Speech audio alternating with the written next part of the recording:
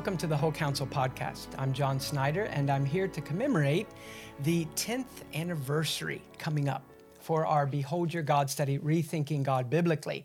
Now, whenever you do videos like this with contributors, the interviews are much longer than what we were able to include in the study. We had to leave by far the majority of their comments out.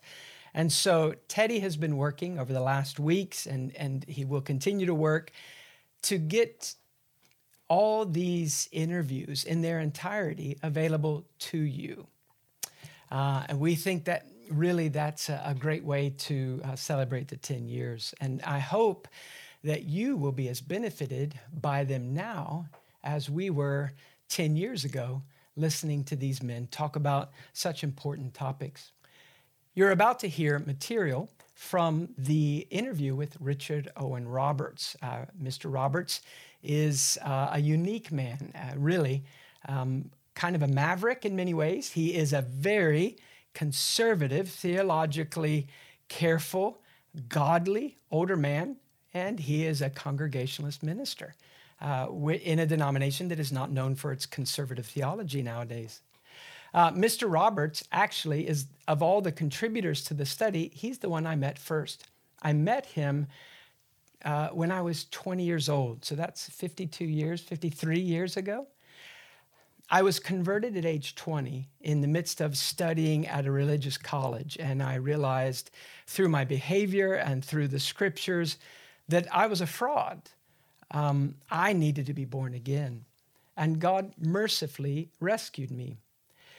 Once that occurred, while I already had a lot of good books in my little library that I was collecting because of the influence of other men, I began to be interested in the preaching of a guy named Richard Owen Roberts.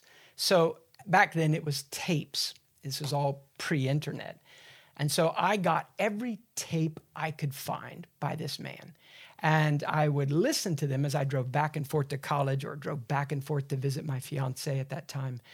And I remember some of the tapes, listening to them 20, 30 times, and they would break in the middle because I had listened to them so much. And eventually, I was able to hear Roberts in person at a conference. And then I was able to go and meet Mr. Roberts. Actually, I think the meeting came first. I talked to a friend of mine who is now with the Lord named Shelton Ivy. We were buddies in college. And so I said to Shelton, I'm going to go visit this guy named Richard Owen Roberts. I lived in South Mississippi at the time. It was a 16-hour drive to Wheaton, Illinois. My friend lived near Memphis. So he said, well, I'll go with you. So we drove up and we made the trip in like college guys. We made the trip in one go. And we got there late that night. And the next morning we showed up at his bookshop and we knocked on the door. I was so nervous. And really, I was about probably 23 at this time. He was my hero. And I was embarrassed in front of him. And he answered the door. And I said, hello, Mr. Roberts. My voice was probably cracking and I was talking 1,000 miles an hour. And I said to him, I'm the young man that called you and said, I would like to come visit you. And this is my friend. And I paused and he just looked at me. Mr. Roberts never feels obligated to interrupt the awkward pauses. He doesn't mind being quiet. So after this little pause, I got more embarrassed and I said, I wanted to browse your bookshop, your Christian bookshop, and look at what you had for sale. And he said to me, we're not really set up for browsing because it was a warehouse. And he shut the door. And that was it. We had driven 16 hours and he just closed the door. And so my friend Shelton said to me, man, 16 hours. And now it's going to be 16 hours back for that. And I was so desperate. I wanted to meet the man who wrote the little book on revival that I read, who had preached those sermons. And so I said to Shelton, you can go get in the car if you want. I'm going in. He's going to have to call the cops to get me out of his warehouse. So I just pushed in. And I found him somewhere in the warehouse working at his desk, and I just shot every 18th and 17th century author that I knew at that time. I just shot their names one after the next and what I appreciated about their books so he wouldn't think I was a 12-year-old who was at the wrong place. And after a little while, he turned and started to talk. We ended up spending about 8 hours with him, and he was very gracious. He just talked to us about spiritual things, preparing for the ministry, walking with the Lord. Mr. Roberts has been, I would say, the most influential minister on my life personally. He has changed the way I think about God, about walking with God, about helping other people walk with God more than any other minister. I still am in contact with Mr. Roberts. He's still alive, and he is still running all the way to the end. Sometimes he'll talk about what he's learning about holiness, or whatever topic it is, and it's like talking to a little kid that just came out of a candy shop. He's just so excited that there's so much yet to know, so much ground yet to be taken for Christ. I hope you benefit from these interviews. How do you personally use the Bible to grow in awareness of God's glory or to promote lofty views of God among the people around you? I remember very distinctly, I think the year was 1961, being in attendance at Westminster Chapel, London, when Dr. Martin Lloyd-Jones was preaching. And I heard him make the statement, many people use the Bible like a medicine cabinet. If they're feeling a little ill, they search in the Bible for a little something that will make them feel better. If they're discouraged, something that will uplift them, a pill for this, a pill for that. And that's their use of the Bible, just something to perk them up, to help them along. But that the real purpose of the Bible is to reveal God. And that that ought to be the usage we make of Scripture. Now, I think to a small degree, I had used Scripture that way previous, but I determined on hearing that statement from a man whom I greatly respected.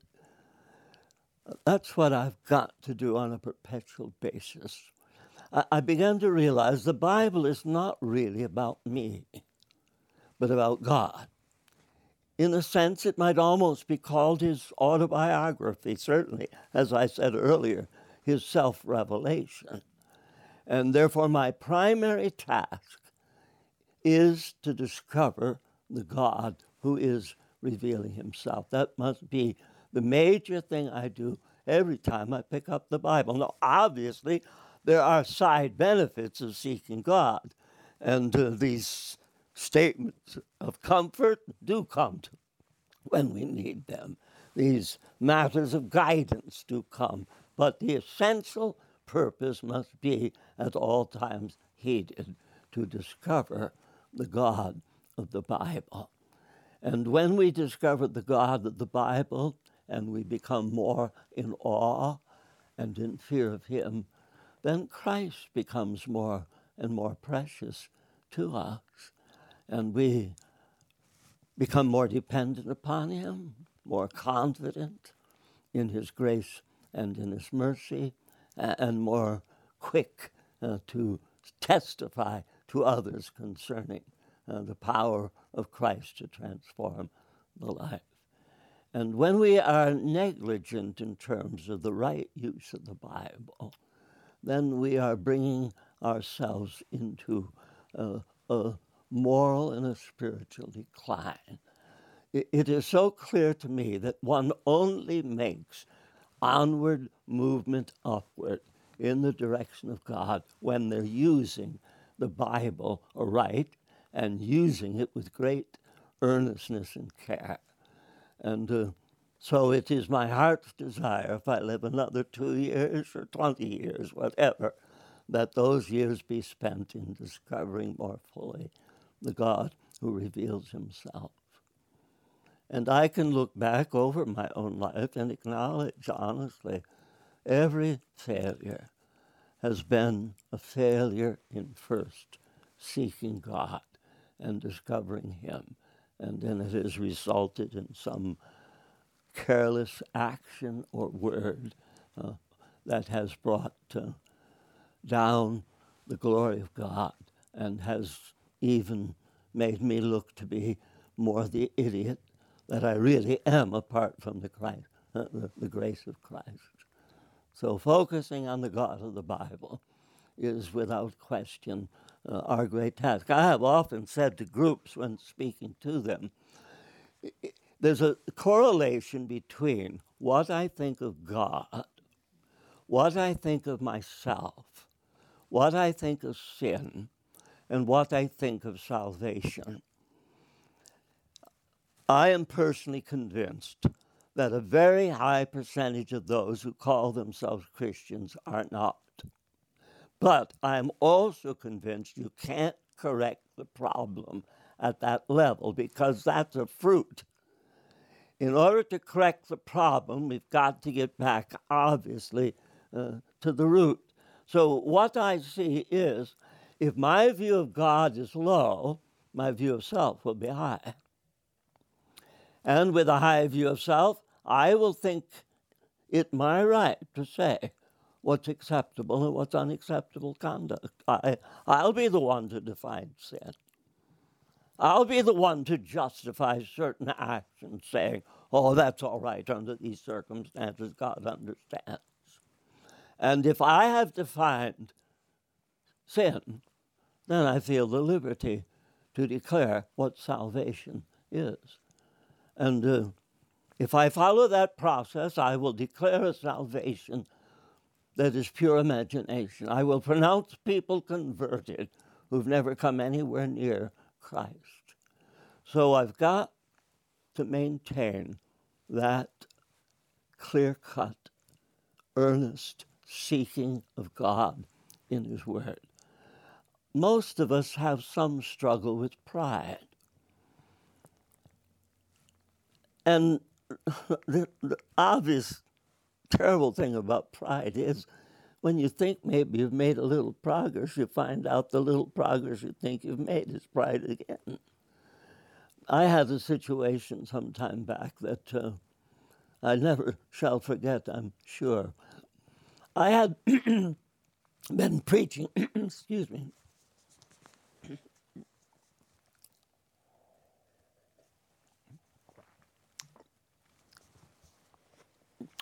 I've been preaching in a number of places on the solemn assembly, God's ordained means of dealing with corporate sin. One of the large denominations had heard my preaching on the subject and had begun to call solemn assemblies, both in their local churches and in their state and national conventions. Out of the blue one day, I received a thick, one of those big manila envelopes, and looked it over externally and thought to myself, I wonder what that is. And couldn't figure it out from the markings, and so opened it up and pulled out this packet of information on the solemn assembly. Oh, wonderful. It's from this large denomination. Then I was leafing through the material to see what they said, and suddenly it dawned on me what I was doing. I was searching through that material to discover if they had acknowledged where they learned about the solemn assembly. I was so ashamed, so grieved. I thought, how could I possibly be searching to see if they identified me and gave me credit? What possible difference does it make? I'm not the originator of the solemn assembly. I never dreamed it up. All I did was find it in the scripture and report what I found. And here I am looking for recognition over that. I stuffed the stuff back in the envelope, and I said to myself, I will not look at that again until I know that I made some progress on the issue of pride. So it got buried in a heap, and a few years passed, and we were moving our household. And so I was packing stuff up and examining things in piles, and well, I wonder what this envelope is. And so I pull out the contents, and there it is, this material on the solemn assembly. Oh, no, I'm not ready for that. And I went back in the envelope. It's buried somewhere around here. But what a grievous thing that pride has become for many of us such a vicious part of our lives. And I began to seriously question, how does one really gain some ground in overcoming pride, in living in true humility? I was preaching at that time a series on Luke 3, the passage where John the Baptist says, I baptize with water for the remission of sins, but when he comes, whose sandals I'm not fit to untie, he will baptize you in the Holy Spirit and fire. And as I was meditating upon that, I realized there are two contrasts drawn in that statement. John is contrasting himself personally with Christ. And John is contrasting his baptism with the baptism of Christ. But it came to me with incredible power. There's only one way to make any progress in terms of humility. That's to stop comparing ourselves with one another and to refuse to compare ourselves with anyone other than Christ. Because it became clear to me, all pride really is built on comparison. The beautiful girl stands next to the homely girl. The guy with huge brawn stands next to the little midget like myself.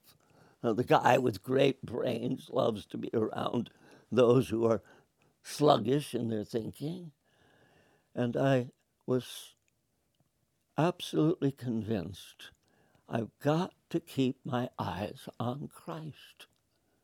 That is the only way that in any consequential fashion will lead to humility. So we have huge incentives for keeping our eyes on Christ. What passes for the gospel in our day seems to have more in common with pop psychology and self-help books than the glory of Christ described in the scriptures. How do you see this as being linked with a low view of God? My own deep conviction is that the church, by and large, has interpreted evangelism as salesmanship. And thus the methodology, sign on the dotted line, or verbalize this prayer, or make this outward confession with the mouth. Obviously, salesmen, by and large, do not think it their calling to speak profoundly about their product. Often they say virtually nothing about what they're selling, and their great energy is poured into trying to convince somebody that they need whatever it is that they're peddling. And I believe that much modern evangelism uses that same approach.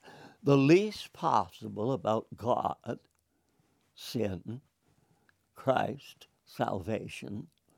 The bulk of the focus is upon getting the person to cross the line, to accept the sales pitch, to act purposefully. People often ask me questions concerning evangelism. What do you think of modern evangelism? And I often ask people, do you think that in the New Testament salesmanship is at the heart of evangelism? Well, I don't think I've ever had anybody say yes to that. Well, what is at the heart of evangelism?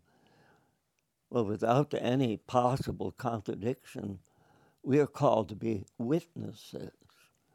And often I've said to someone, suppose that you had been an eyewitness to a crime. and you were called into court and required to testify of what you had seen and heard. Suppose that when you were in the court, in your place on the witness box, you undertook to convince the judge of how he ought to respond, or to persuade the jury as to the decision they must make. You'd be held in contempt of court in a moment's time. The task of the witness is to testify as to what he's seen and heard. Now, I find modern evangelism lacks that eyewitness testimony. The focus, as I said already, is upon salesmanship. And we desperately need to get back to that place where those who have had a real encounter with the living God of the Bible testify to others what God has done in their life, what they have seen, what they have felt, what they have heard, what they know to be absolute truth. And I believe it's the witness of those who are close to Christ that profoundly impacts others. Otherwise, it appears to me what we've got is persons who are making decisions who don't even know what they're deciding. They don't know what the great issues are that are at stake. They haven't been given sufficient truth to even think clearly about what it is they're doing. And certainly some of the decisions I've observed have been merely to get somebody else off your back. They're pressing. All right, I'll pray the prayer. Now, pastors frequently tell me that they give an altar call Sunday morning, people come forward, they baptize them Sunday night, and they never see them again. And I ask them, why do you do that? Oh, well, that's the way we do it. We have developed a system that we would rather continue with the system to even think about the consequences of what we're doing.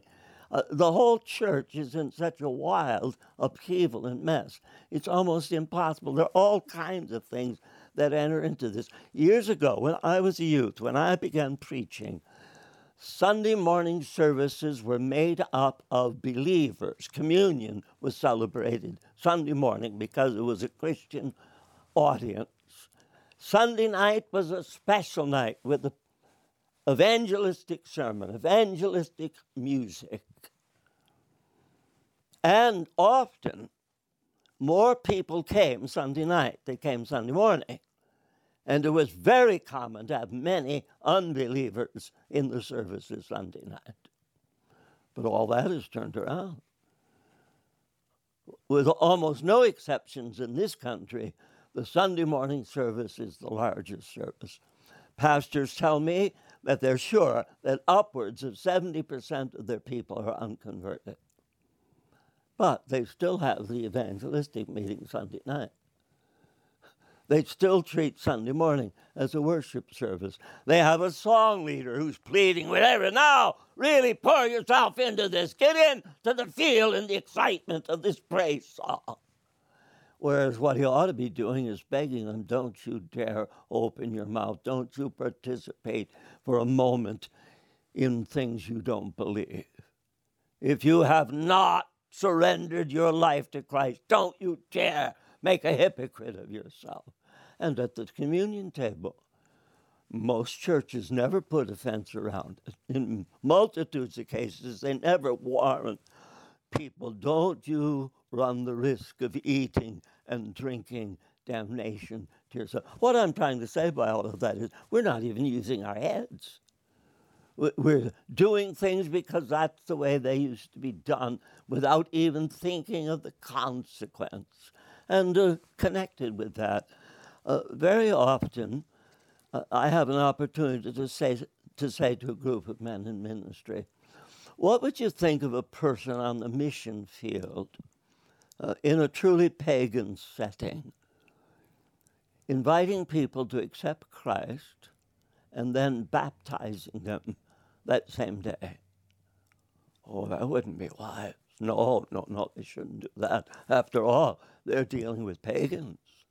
They should have some months, maybe even a year, to prove that they have truly turned to Christ. Now, what is the most pagan nation on earth? Seems to me the United States. The bulk of the people who come to the Sunday morning service, if you ask them to turn to the book of Joel, they don't know whether to begin at the front or at the back. If there's no table of contents, they may never find the scripture. Scripture reading will be over before they find their place in the text.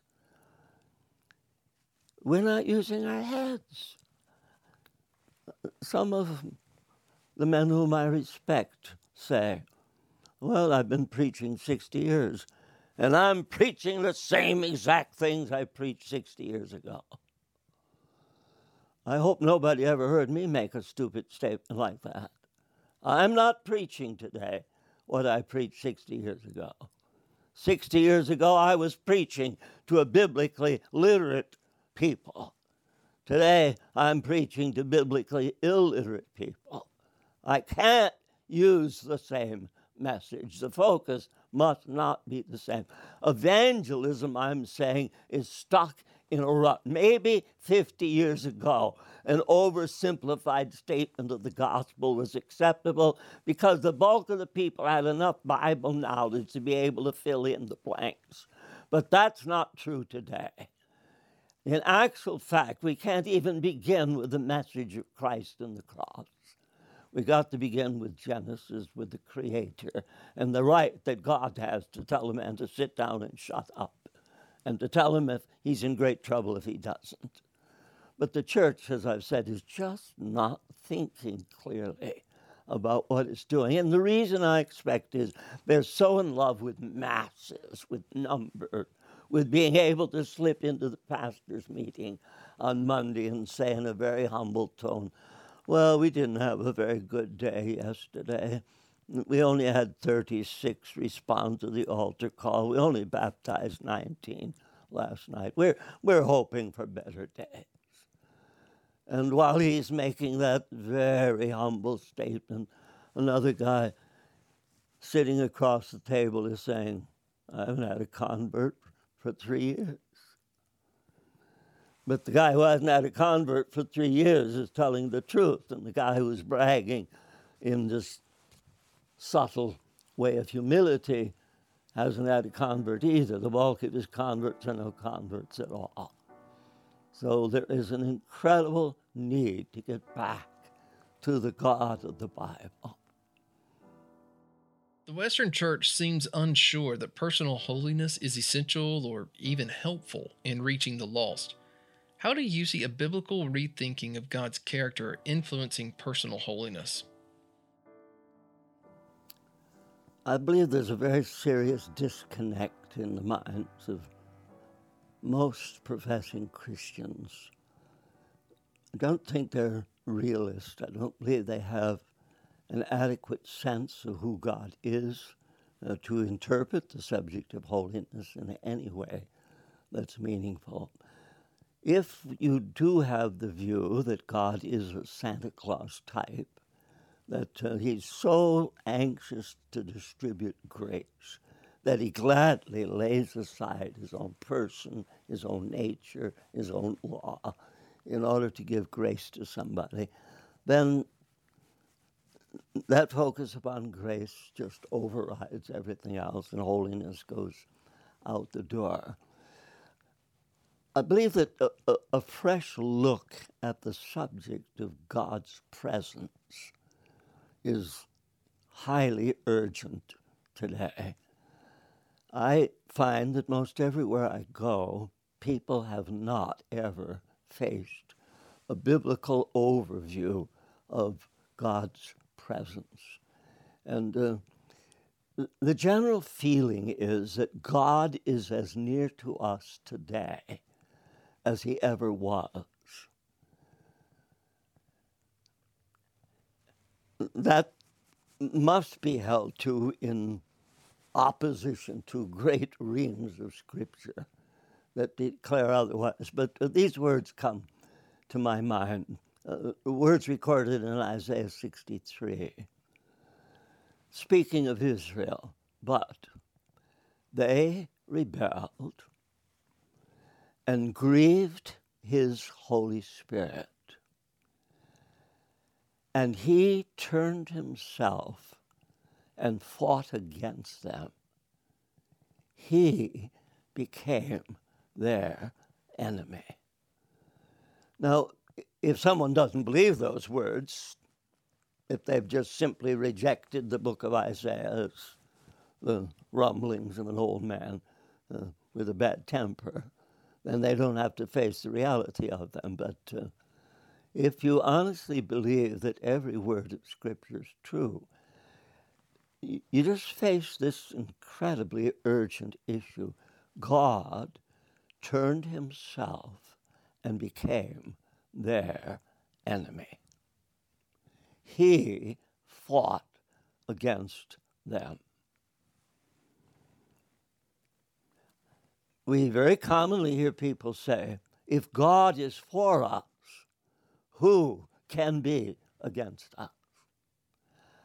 The only person ever in my life I heard ask the question, if God is against us, what does it matter who's for us? Is myself.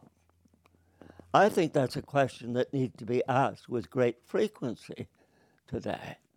If God is against us, what does it matter who is for us? Now, this has everything to do with the issue of holiness. The words that lead into those words, they rebelled and grieved his Holy Spirit.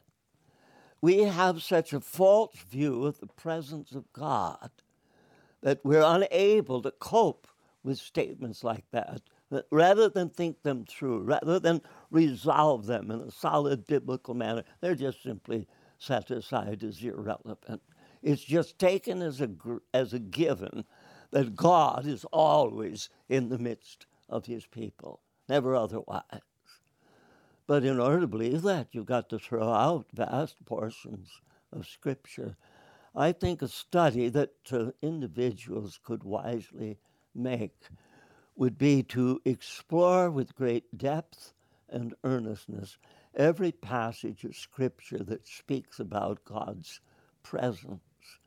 Now, my studies have led me to these conclusions. When the Word of God speaks about the presence of God, there are three great areas that are under discussion.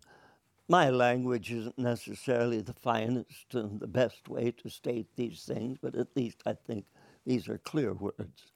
There is what we might call the essential presence of God. There is the manifest presence of God, and there is the cultivated presence of God. The essential presence of God is described biblically in language like, I, God speaking, fill heaven and earth. It could be correctly said, there is nowhere that anyone can go where God is not, because God fills heaven and earth. Or even to use our imagination, suppose we're thinking now of a 15-year-old boy who has an adventurous spirit, and we're in a position to say to him, how would you like to take a rocket ride? Oh, yeah, sure. Well, this rocket is going to be set off on Friday morning. It's going to travel outward for 10,000 years. Still want to go? Well, obviously, most would be backing out once they heard anything about the length of the trip. But when you think of this, if one could travel outwardly from Earth for 10,000 years, they could never pass a place where God is not, because God fills heaven and earth. But when you're thinking along those lines, you have to ask, what is the impact on personal and social conduct from the essential presence of God? The psalmist used language like, if I descend into the depth of the earth, thou art there. If I ascend to the height of the highest mountain, thou art there. Whither shall I flee from thy presence? But what is the impact of God's essential presence? Well, when you consider that in the deepest dive of iniquity, God is as much present on Sunday morning as he is in the nicest church. That the essential presence of God does not distinguish between the good and the ugly, the beautiful and the holy, and the sordid and shameful. God is everywhere present. Now, I fear that many who think the presence of God is always with them are hanging on to that nature of God filling every place. But there's a huge distinction in Scripture between the essential presence of God and the manifest presence of God. One of the studies that I have conducted personally that's been a very great help to me was I do things like a child because essentially that's about what I am. So I use a little simple method. So I take a pen and I'm reading rapidly through my Bible. I put a P in the margin for presence every time there's any mention of the presence of God. And when it's clear God is drawing away from a people, then I put MPW, manifest presence withdrawn. Wow. The number of pages that I have marked with P's and MPWs, the vast amount of material in Scripture on the subject of the presence of God. And it is crystal clear, while in his essential presence, God is everywhere at once. In his manifest presence, he is nowhere where holiness is not. Nothing causes God to leave quicker than the absence of holiness. Time after time, he abandoned Israel and later Judah because they sinned and they did not repent and return to him. So we're kind of talking as if we had no brains at all when we pretend that God is with us. When holiness is abandoned by the church, the presence of God is lost to the church. And therefore, it becomes mandatory, if the church is to flourish, that God's methods and God's message be ditched, and that the focus be upon man's manipulation of the message of God to make it simpler and easier for every sin-loving person to embrace. And we introduce methodology that will encourage people to respond to the fractions of truth that we carefully distribute here and there. God is never with those who are living in sin. He's never with the church that has offended him, that has violated his word. So the essential presence, the manifest presence. Then the third term that I think the church needs to get a hold of, and individuals as well, the cultivated presence of God. And here we come directly to the theme of holiness. I say without fear of contradiction, the manifest presence of Christ has been withdrawn from the American church. He could not possibly be there. The toleration of sin in the American church is simply so great, God could not possibly be dwelling there and manifesting himself in their midst. So the cultivated presence is when an individual or a church or even a denomination or conceivably a community or a state or a nation becomes so deeply concerned about the presence of God that they determine to do anything and everything that it's necessary to gain his presence.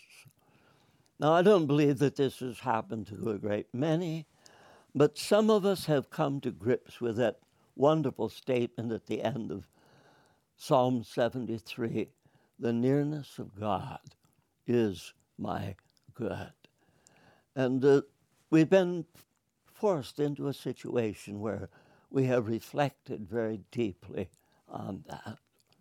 And we come out of deep, deep meditation knowing and saying with great affirmation, the nearness of God is my good.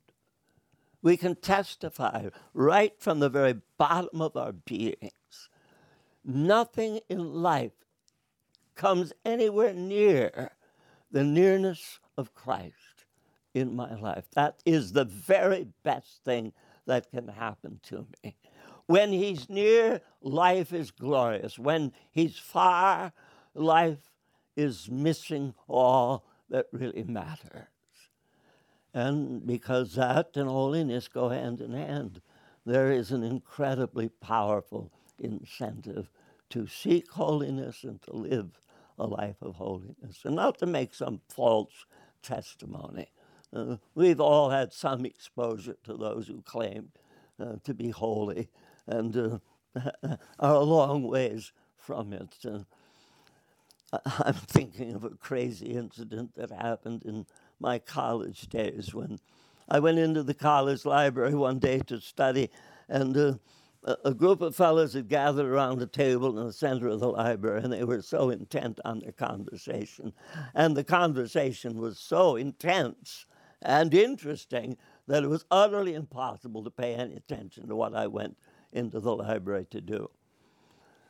So I gravitated over to the table, stood behind someone. The fellow was leading the conversation, looked up, and he knew my name, I knew his name, but we didn't really know each other. And he said, "Roberts, do you have something you want to say?" And I said, "Yes, I'm wondering, do you really believe the Bible is the Word of God?" "Well, I certainly do." "Do you know this statement, let all things be done in decency and in order, preferring one another?" "Yes, I know that. What's that got to do with the subject?" Well, I said, it's neither decent nor in order to engage in a conversation in the library that is so intense that nobody can tend to their studies. He flew into a rage. He slammed his Bible shut. He leapt up and raced out shouting, "Sound just like a dirty Presbyterian." Now, there was a man claiming that he had experienced sinless perfection, that his old nature had been eradicated. And, of course, all the guys around the table burst out laughing, and that settled the issue of sinless perfection for them.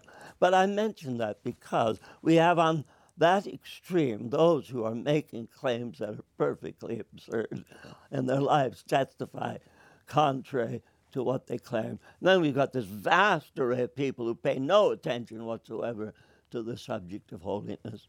And then, by the grace of God, there's this little group of people who have learned about the presence of Christ and who have set their hearts to cultivate that presence and who have understood holiness is a mandatory aspect of cultivating the presence of Christ. And because the presence of Christ is worth more than all the gold in the world, holiness then takes on huge value, and one gives themselves unceasingly to a longing for it, and takes seriously passages like, "Without holiness, no man shall see the Lord." But if you don't have any sense of the presence of God, if you get yourself locked into a position of assuming he's always equidistant from us, that it never varies, then you miss out on these incredibly wonderful treasures and these powerful internal motivators that move us toward Christ.